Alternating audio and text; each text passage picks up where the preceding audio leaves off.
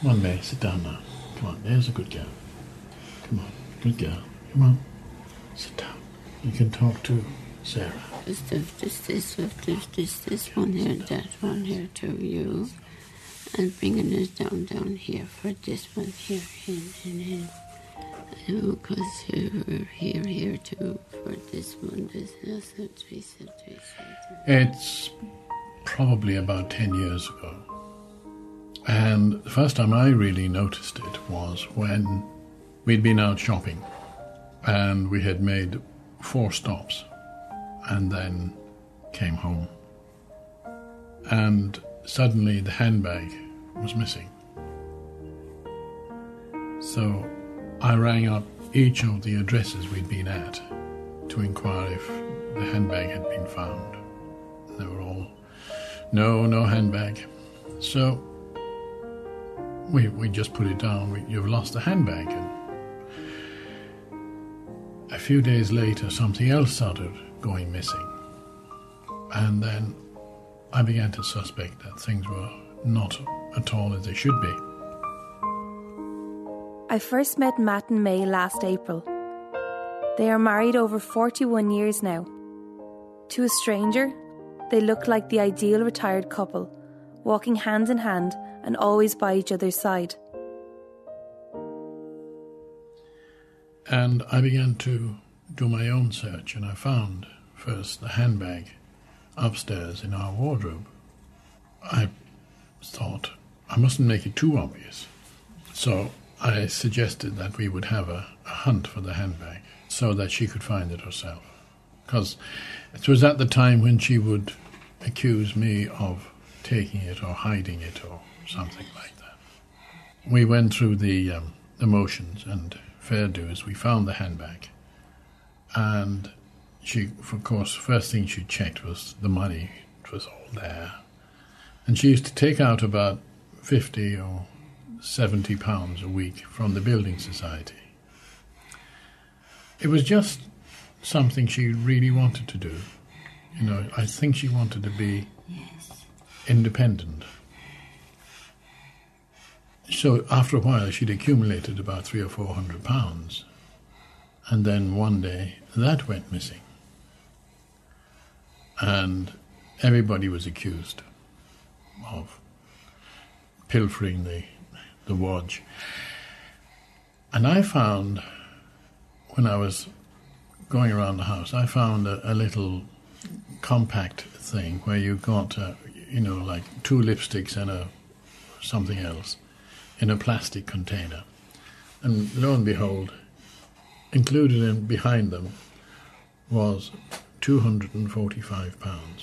Never forget it. So I thought, right, say nothing, put it back, and wait till the query comes up. Fair dues, the next day, the query, I have lost, so many pounds.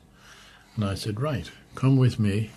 We went upstairs, and I said, open that wardrobe there. And she did. And I said, now take down that compact. She did. And I said, right, in there, what do you find? She said, it's empty. Now, that was the time I realized I should have taken the money in the first instance and then said, look what I found. But that money never turned up again. Yeah. Come on, May, sit down now. Come on, there's a good girl. Come on, good girl. Come on, sit down. Come on, sit down here. Matt and May are both in their 70s now. For the last 8 or 9 years, they have had a different life. May has Alzheimer's.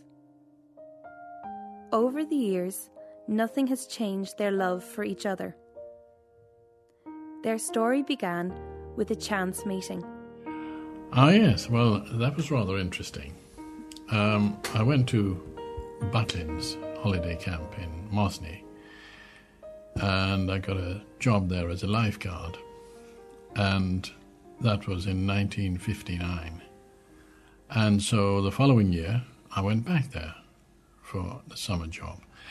And that was the year May turned up. She had come back from Spain, having spent 4 years there. And she and her friend were at a loose end, and they decided to come up to Butlins. So that's how it all started. May worked in the holiday shop, and I used to come in and see her and buy cigarettes and whatever. And that was it. As they say, the rest is history. I was 22, and May, who is older than I am, she was about 24. And she was a tall, very slim, dark-haired young lady. I was about under 6 foot, wearing dark-rimmed spectacles, because May said it made me look like Cliff Richard. I couldn't really work that out, but I went along with most things she said at the time. I asked her once, why was she, what did she see in me, for goodness sake? And she said, well, you came in one day and wanted to buy a brooch. And she said, I thought it was for one of your girlfriends. And you told me that it was for your mother, that you were going down to Cork, And I said, yeah, I remember that. And it was for my mum. And I remember the brooch so well.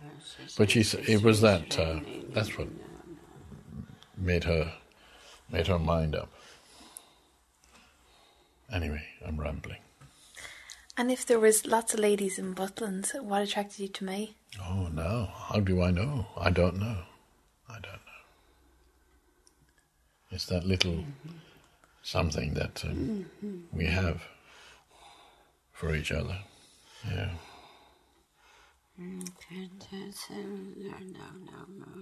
When I arrived to meet Matt and May for the first time, Matt's doing what he always does at this time of the morning, getting May ready for the day ahead.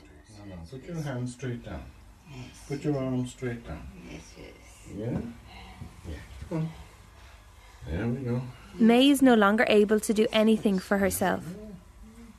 Now I'm going to give you some deodorant. Matt has to do everything for her. It's going to sting a bit, but be all right, won't you? You don't want to be smelling nice. Yeah? Every morning is the same for them. They get up. Good girl. He chooses her clothes. There we are, Maisie. You used to wear that every day at one time. He dresses her. Yeah? Come on, give me a hand. Takes her to the toilet. This hand first. That's it. No, Combs her hair. No. All you have to do now is push your hand in there. That's it. Away you go. In some ways, he's living life for both of them. Right. Now, Teresa, yeah. Well, Teresa's in Dublin. She might be coming down sometime. Right, you sit down there and I'll get your shoes now. Put on your medallion. Okay? Take your hand away now, Maisie. Good girl. Now, can you come in quickly and we brush your teeth? Just a few minutes. Come on. Good girl.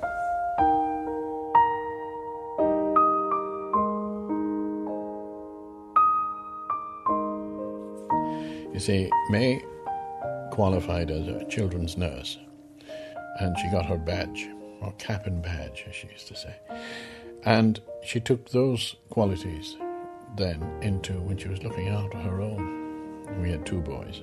In fact, I was talking to Mark the other day. He's the elder of the 2. He's a barrister, and he specialises in family law. And he was saying to me that it's amazing, really, because he's so immersed in family law that he could see the basis of a good family and the basis of trouble and all this sort of thing. If you wanted to design a perfect family, he would use the system that May used to. So I thought I was very pleased to hear that,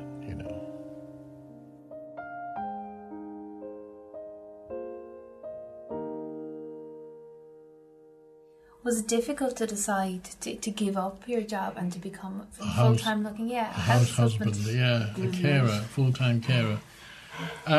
It was, because in one way, but the other bit was I was giving up something where I was getting up at 5:15 and leaving the house at 25 past 6. And coming back in at 20 past 6. 12 hours away. So I wasn't giving up all that much, But it was away from the problem.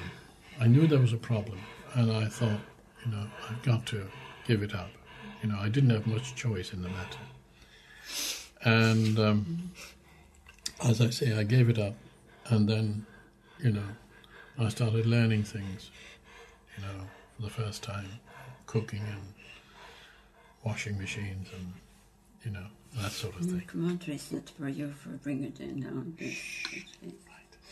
How long had it been since you had been kind of in charge of kind of the domestic world? Well, May was doing it of the 41 years. She's been doing it for 30, 31. It's been 10 years since I adopted the mantle, And how do you find it? Oh, it's fine. It's pretty tough at times. But with the help I get from people... Matt and May have 2 children. That's one of them on the phone. Their 2 sons keep in regular contact, but they both live in England, where they were born and raised. Matt and May spent all their married life in London. But when May started to forget things, everything began to change. She used to cry quite a lot. And so I went to the doctor with her and explained that May was crying quite a lot. And he was therefore treating her for depression, which was almost right. But it went on for about 18 months, and she was on the tablets. And, it certainly, there was an improvement. But then I realized there was something else. Well, I was reading a book and I saw that Alzheimer's, that's what I thought was wrong. And in the book, they mentioned a certain drug as being very good for Alzheimer's. So I went to the doctor and said, could May be put on? No, he said, I can't make that decision. It has to be the decision of a specialist. So I said, okay, let's have the specialist. And in due course, we had a letter from the specialist asking us to go along for an interview. When we got there, I remember so well, it was a Nissen hut, a wooden hut. And there was a sign above it, mental department. Now, this was at a time when May was still able to communicate and what have you. And she said, why are we going in here? There's nothing wrong with I'm not a mental case.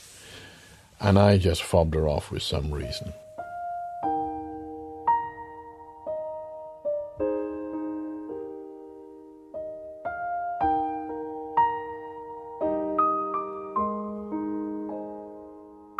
That day, the consultant diagnosed May with Alzheimer's disease. Shortly afterwards, Matt and May held a family meeting with their 2 sons. They all agreed Matt and May would return home to Ireland. This was partially due to the fact that Matt felt May would receive better care here. But he was also fulfilling a promise he made to her on their wedding day, that he would eventually bring her back home.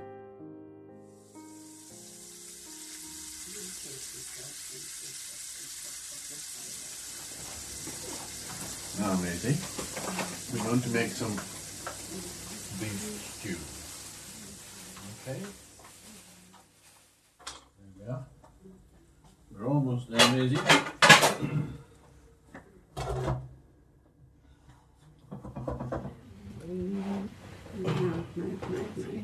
Maisie, sit down there now. Come on, there's a good girl.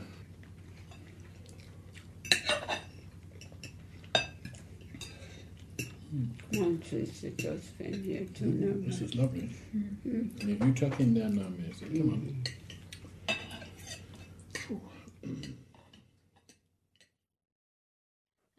because you're here too for this one. She doesn't say very much in a way of being coherent. In fact, the one good thing is that she eats anything I put in front of her. In spite of down in here and there to see it. In spite of the fact, in spite of doing the same food quite a lot. I like chicken. It's easy to cook, and we do that quite a bit. And May will always eat the chicken casserole or whatever. I try and vary it, but it must be boring. But I've forgotten the question. God. Oh yeah, what? She doesn't say much in the way of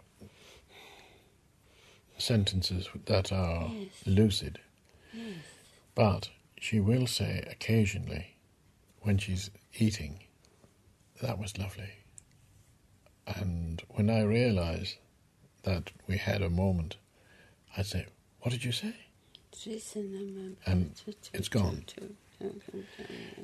We had Mark over here one time, Mark and Anna, and Mark said, "Did you hear that?" And I said, "No, what?"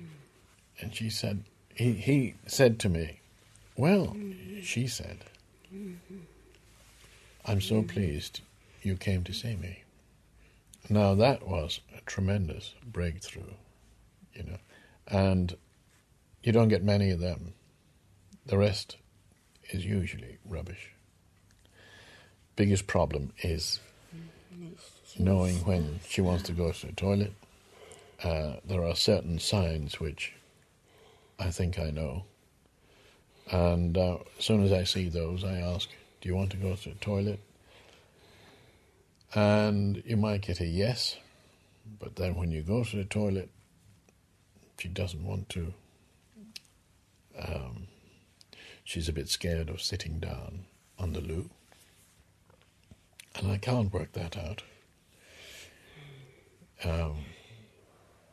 We had a problem when, I mentioned we were away for the weekend. And we came down to breakfast this particular day. And we were shown a table. And I couldn't get her to sit down. So a couple of the girls on the other table came over to give me a hand. And bring it in this one here, Tracy. Yes, Maisie, that's right. So they came, and between us, we couldn't. We decided we'd walk around the chair, and see it might be different the second time. So then we moved to a table near the wall, and eventually we got her to sit down. But one of the ladies that was there said to May, "What's the matter? What's the matter, May?" And May said, "I'm afraid." Well, she didn't repeat it, but she said it to this lady. So there's something about sitting down which scares her, and I don't know what it is. But these are just things you try and combat and try and instill some confidence.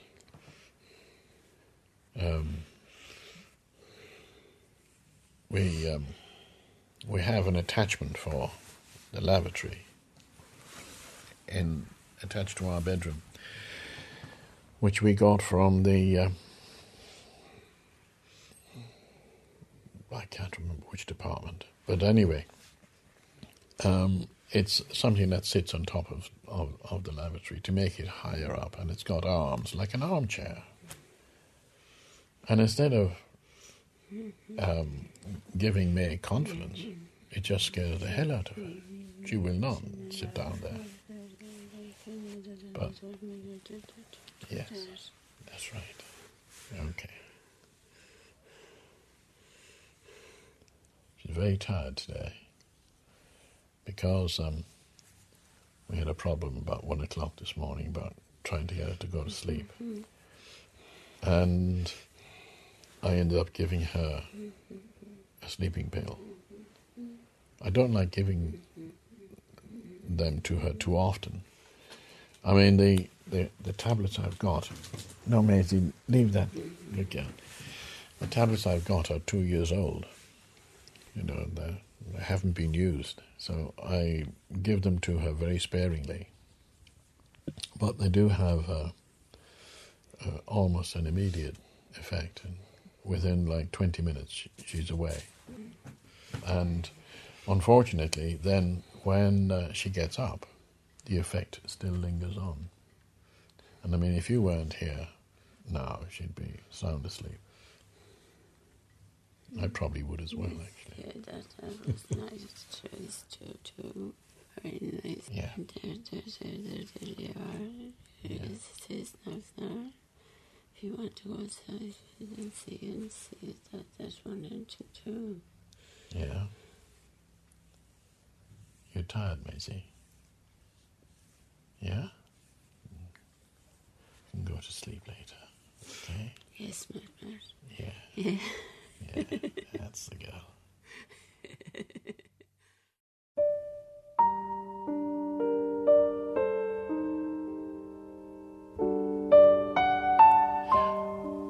Yeah.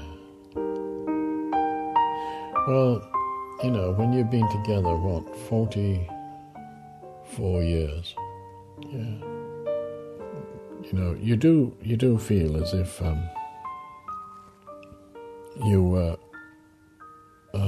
you drew the short straw. So it's not fair. If you were to allow yourself to dwell on it, you think, you know, this isn't right, this isn't fair. But then nothing's fair. You know, you're not entitled to anything. You just you make a vow when you get married. For better, for worse, for richer, for poorer, until death us do part. And that's it. You just maintain the contract. That's it.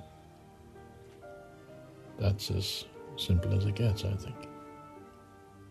Everything centers around Alzheimer's. I can't remember. No, that's not right. I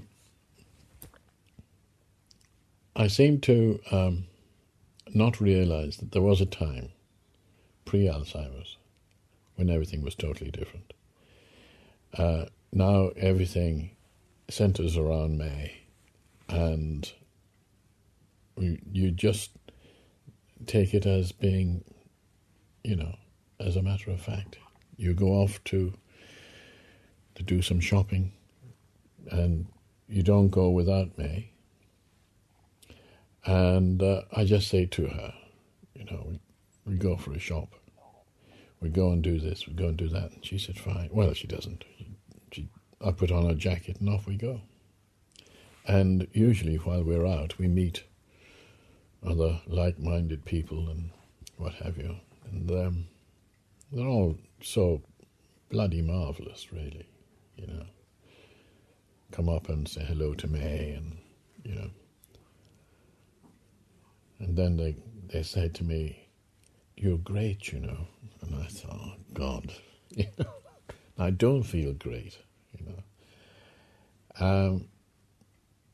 And I think there are an awful lot of people who are far worse off than I am. And you really thank God for what you've got, really. But, no, well, I'm not wonderful. Anyway, there we are. We must stand out like a couple of sore thumbs, you know, because we hold hands. And that is really essential, that we do, because... That one. Coming down now, down that. Yes.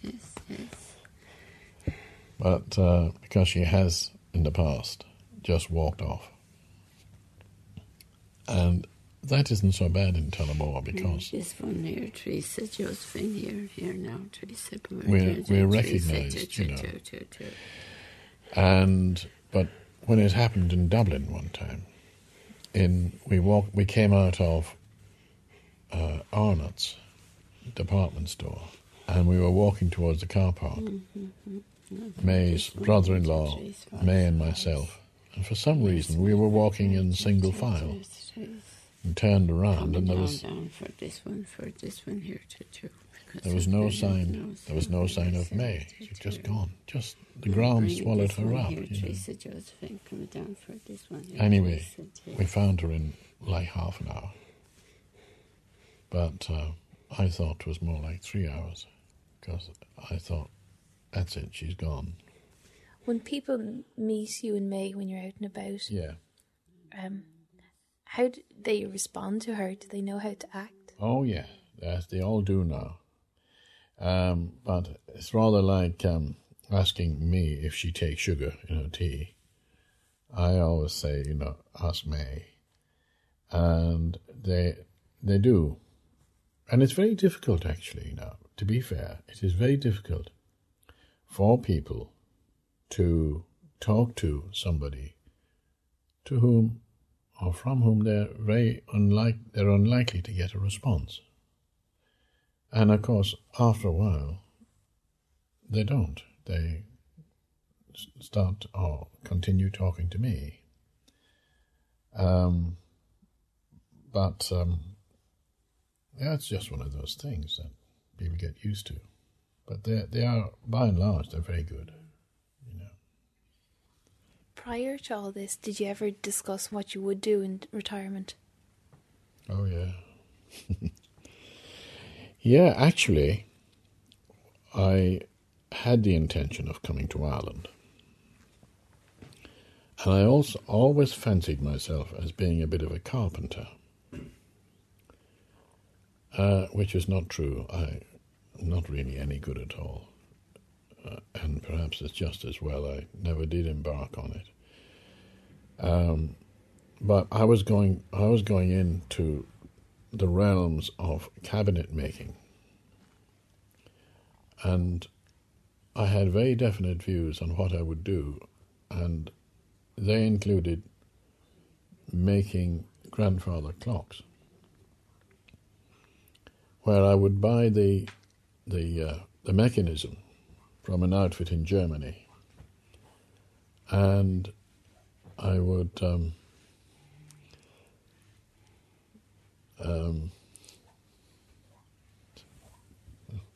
hang on a tick. Oh yeah, and I would get old wardrobes, solid wardrobes, which are made from teak and all that sort of thing, and recycle them into making long case clocks, and that was going to be.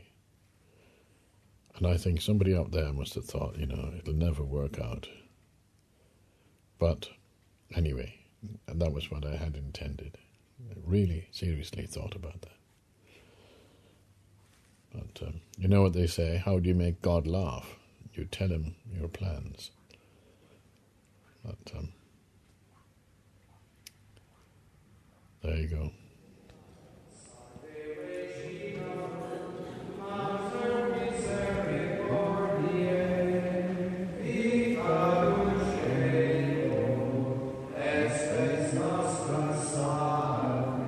The second time I visit Matt and May, I join them for part of their daily routine, Mass. Attending church is the main focal point in the day for them. It's a reason to get up, a place to meet friends. For Matt, it ensures he'll buy the paper.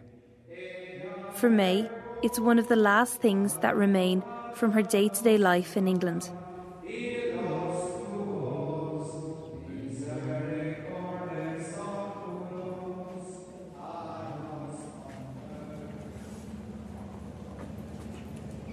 Morning, Sean. Yeah, right. How are you? Yeah, how is she? Very well. This young lady is recording everything we say. Oh, is that right? So just be careful. Good. We go swimming together, John and myself.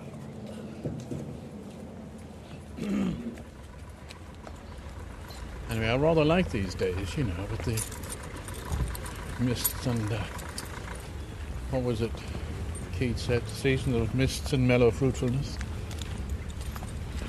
Anyway, we're over here. Yes. You know, May has a favourite hymn, Bring it into How Great Thou Art. and bring it down for this one here. We'll bring And it in the amazing so thing, baby you know, here. she doesn't say much in the way of intelligent sentences. But when How Great Thou Art is being played in the church, she'll sing that almost word perfect. It's uncanny. And, you know, it's hairy. You know, you just get little things on the back of your neck stand up. You know, it's incredible. Isn't that right, Mason? Yeah? Good girl. We say the Angelus, when the bell rings, it's broadcast on the radio, on Radio 1 anyway. And we say the Angelus, and I lead it into May, and actually it's very sweet, really. I start off by saying, the angel of the Lord declared unto Mary, and then I give her the nod, and she nods back, and I say, and she was conceived by the Holy Spirit. That's right, Matt, she says. And then, because I can't remember the rest of the Angelus, I just say 3 Hail Marys. And May sometimes can remember the second half of the Hail Mary, but not always. But I have to smile when she says, that's right, Matt. That's right, Mason. Good girl. The loss in the ability to communicate with people is one of the main characteristics of Alzheimer's.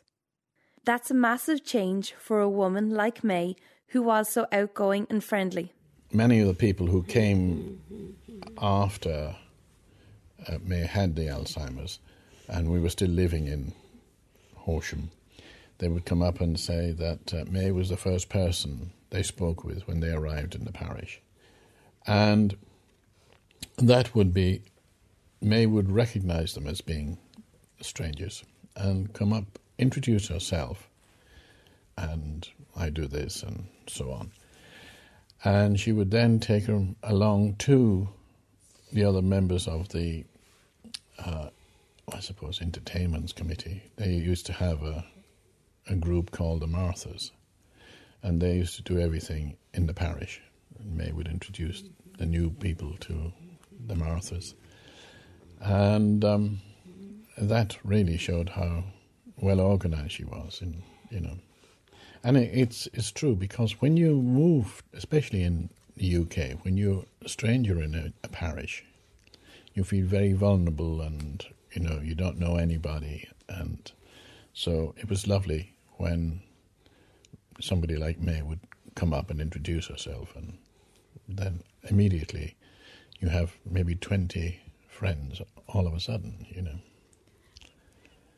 And did May have a lot of friends? Oh, yes, but they were all Catholic, and as you can imagine, we had the few who were non-Catholic, like our neighbours. But we would meet people, you know, and we were like-minded people, naturally. If you're Catholic, you'd meet them Christmas and all the festivities, you know, Easters and, you know, something like that. Was her religion very important to her? Yeah, well, yeah, I'm sure. We didn't make a great thing about it.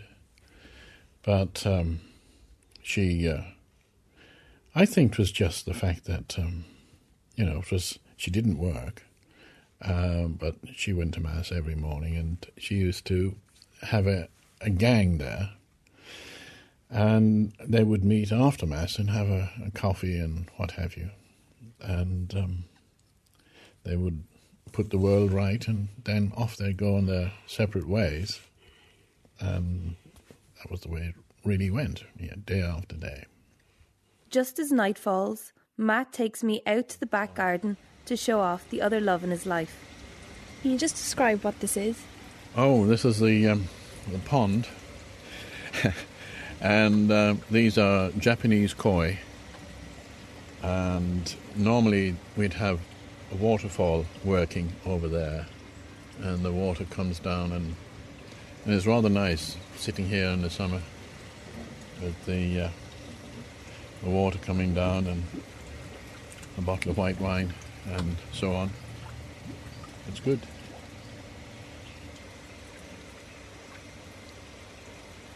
And does May like the fish? Well, she does, but at the same time, having said that, you wouldn't really know if she, she doesn't say a lot about them,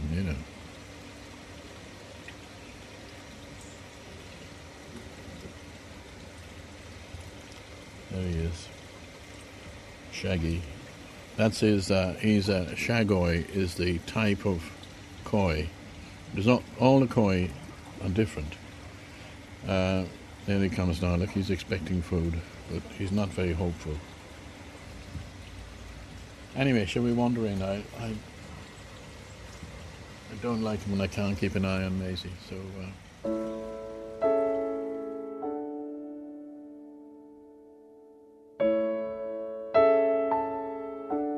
On my final visit to Matt and May, it's about 8 o'clock in the evening.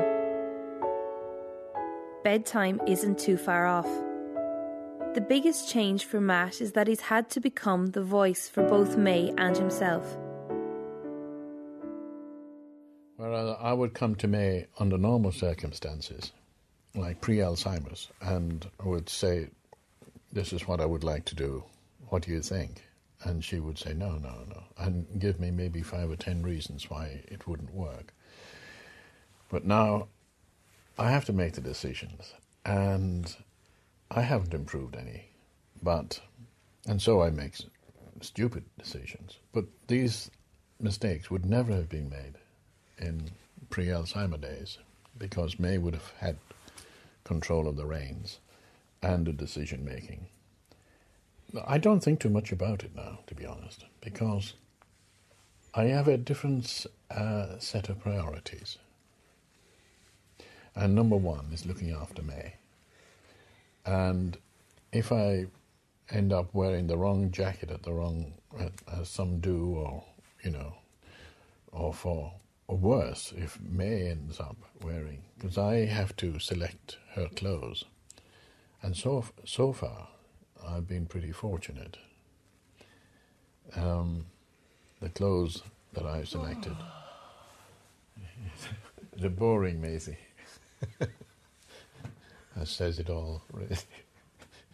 But the clothes the outfits I've selected worked. Or so I've been told, anyway. At 9 o'clock, Matt starts getting May ready for bed. I take May into our bedroom and I get her ready for bed. And by 10 o'clock she's ready. And pop her in, and I leave the door of the bathroom open with the light on so that there is light streaming out from the bathroom. And then I come in, and that's the time I have to myself. Between then and by the time I go to bed, May could sleep for Ireland, I reckon. Yeah, she does. I mean, but she gets as much as she can, really.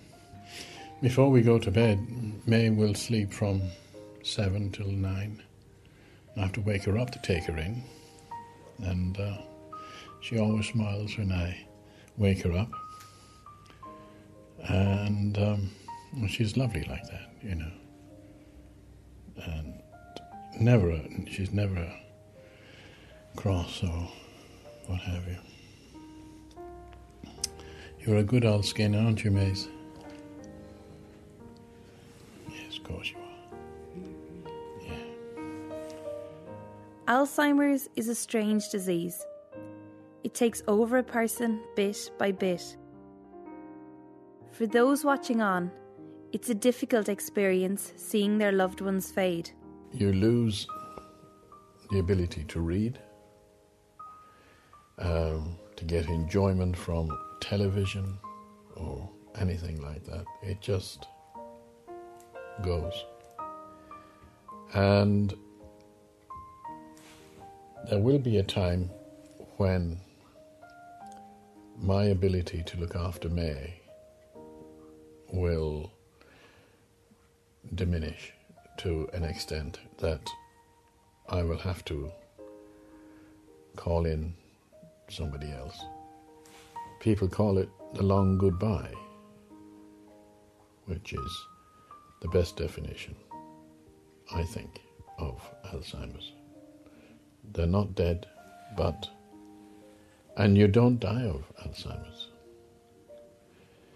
But they do say that Alzheimer's can last up to 15 years. And then you think about that, and you think, gosh, how long have I got? So we're 8 years there, so we have, 7 years to go. Do you think about the future then? No. No, it's similar to the answers you get from footballers. Play every day as it comes.